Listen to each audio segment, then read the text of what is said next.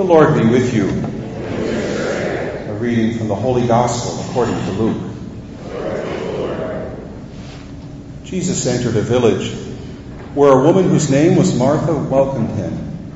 She had a sister named Mary, who sat beside the Lord at his feet, listening to him speak. Martha, burdened with much serving, came to him and said, "Lord, do you not care that my sister has left me by myself to do the serving? Tell her to help me." The Lord said to her in reply, "Martha, Martha, you are anxious and worried about many things. There is need of only one thing. Mary has chosen the better part, and it will not be taken from her." The Gospel of the Lord.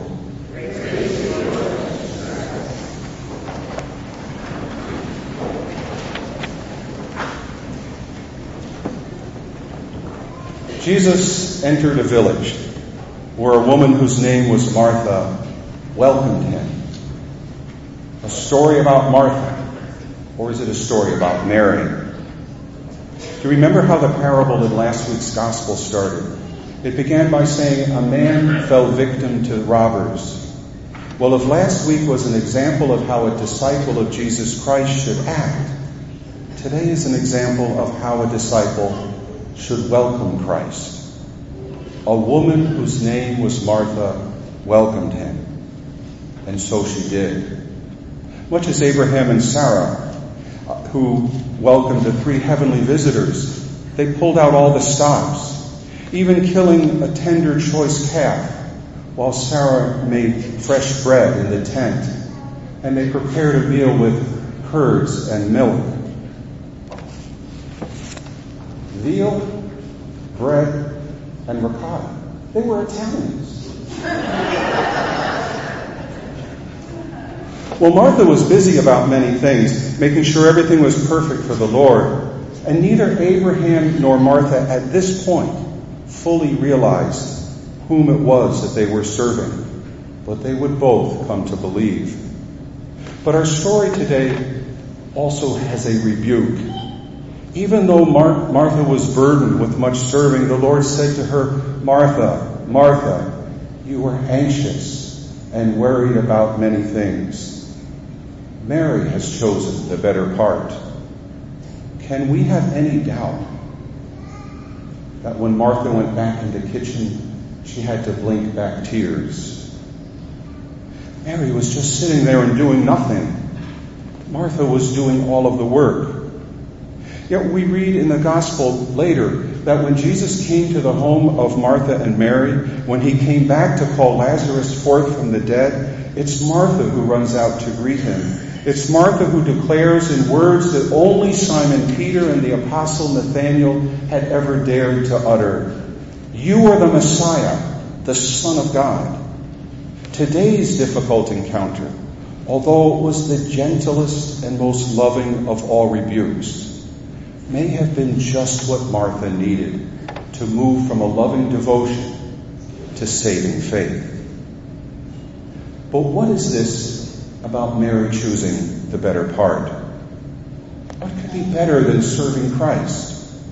And this isn't a simple matter of choosing the contemplative over the active life, because I'm sure that Mary did her share of the housework, and I'm sure that Martha spent some time in prayer. This is not a lesson simply for those entering religious life, but a lesson for us all. We all must welcome Christ, not just in the Word and the Eucharist, but in each other, in our neighbor, and even in our enemy. It was just proclaimed in last week's Gospel that if we wish to inherit eternal life, we hear the words, "You must love the Lord your God with your whole heart, your whole mind, and your whole strength, and you must love your neighbor as yourself. Do this," Jesus says, "and you will live." And this is not just an option of just loving Jesus all by himself and excluding everyone else. And it would be wrong to misunderstand the gospel in that way, to see that Mary's better part was that, just her and Jesus, excluding everyone else. But what is the better part? What Martha seems to lack at this point is a certain openness of heart. She's simply too busy to listen, almost perhaps too busy to pray. The better part is not just sitting around doing nothing. No, it's listening, really listening to Christ. And we all know that listening is not just about hearing. I could get a great show of hands if I asked how many people here have a spouse or a child who hears them but doesn't listen to them. I'd get a great show of hands if I said, husbands, how many of you hear your wives but don't really listen to her? I'll raise my hand first. No, listening is not just a matter of opening our ears. It's a matter of opening our heart and our mind and our souls. The word of the Lord, which is Jesus himself, has the power to change us and to save us if we let it in, if we let him in and accept him. I can't read Martha's state of mind or pretend I know exactly where she was in today's story, but I can't help but think at this point it was really a matter of liking Jesus and wanting to do things for him. We know that she came to saving faith, but first the Lord had to shake her up a little bit. Mary has chosen the better part. But we already believe, so do we need to hear this? What's the story for us? Well, in the Old Testament, Abraham already believed. It's very clear in the Scriptures. The Lord had already told him he was to be the father of many nations, and he believed that the Lord's words to him would be fulfilled. But he didn't quite get it. So the God himself and two angels had to appear to him and tell him that it was of Sarah that many nations would come. And then our reading stops very suddenly. And we have to ask, what happens next? Well, go look it up in the book of Genesis.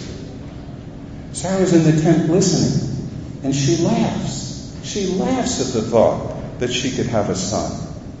And sure enough, she gave birth to Isaac, whose name means he laughs. We as believers must look at our own lives and ask ourselves, am I a Martha or a Mary? And then we realize that the Lord needs both of them. And he calls us all to saving faith, to holiness. And that should take us first to Mary's place, at the feet of Jesus, listening to his word, dedicating our lives to prayer and to openness to his will. And there we will hear his call to us in the Scriptures, in prayer, in repentance, in the reception of the sacraments, and in our worship in this holy place. Jesus speaks to you, just as he spoke to Abraham, just as he spoke to Sarah and to Martha and Mary. He is the Messiah, the Son of God, and he will not lead you astray. In today's second reading, Paul speaks of Christ in you as being your hope of glory. But first we have to welcome him there, because he wants only good for you. His call to you might be a bit different than you thought it would be, but it seems it was for Martha as well. Christ in you is the hope for glory, and he wants only good for you. Listen as Mary did, as Abraham did, for he calls you to joy, to hope, and to eternal life.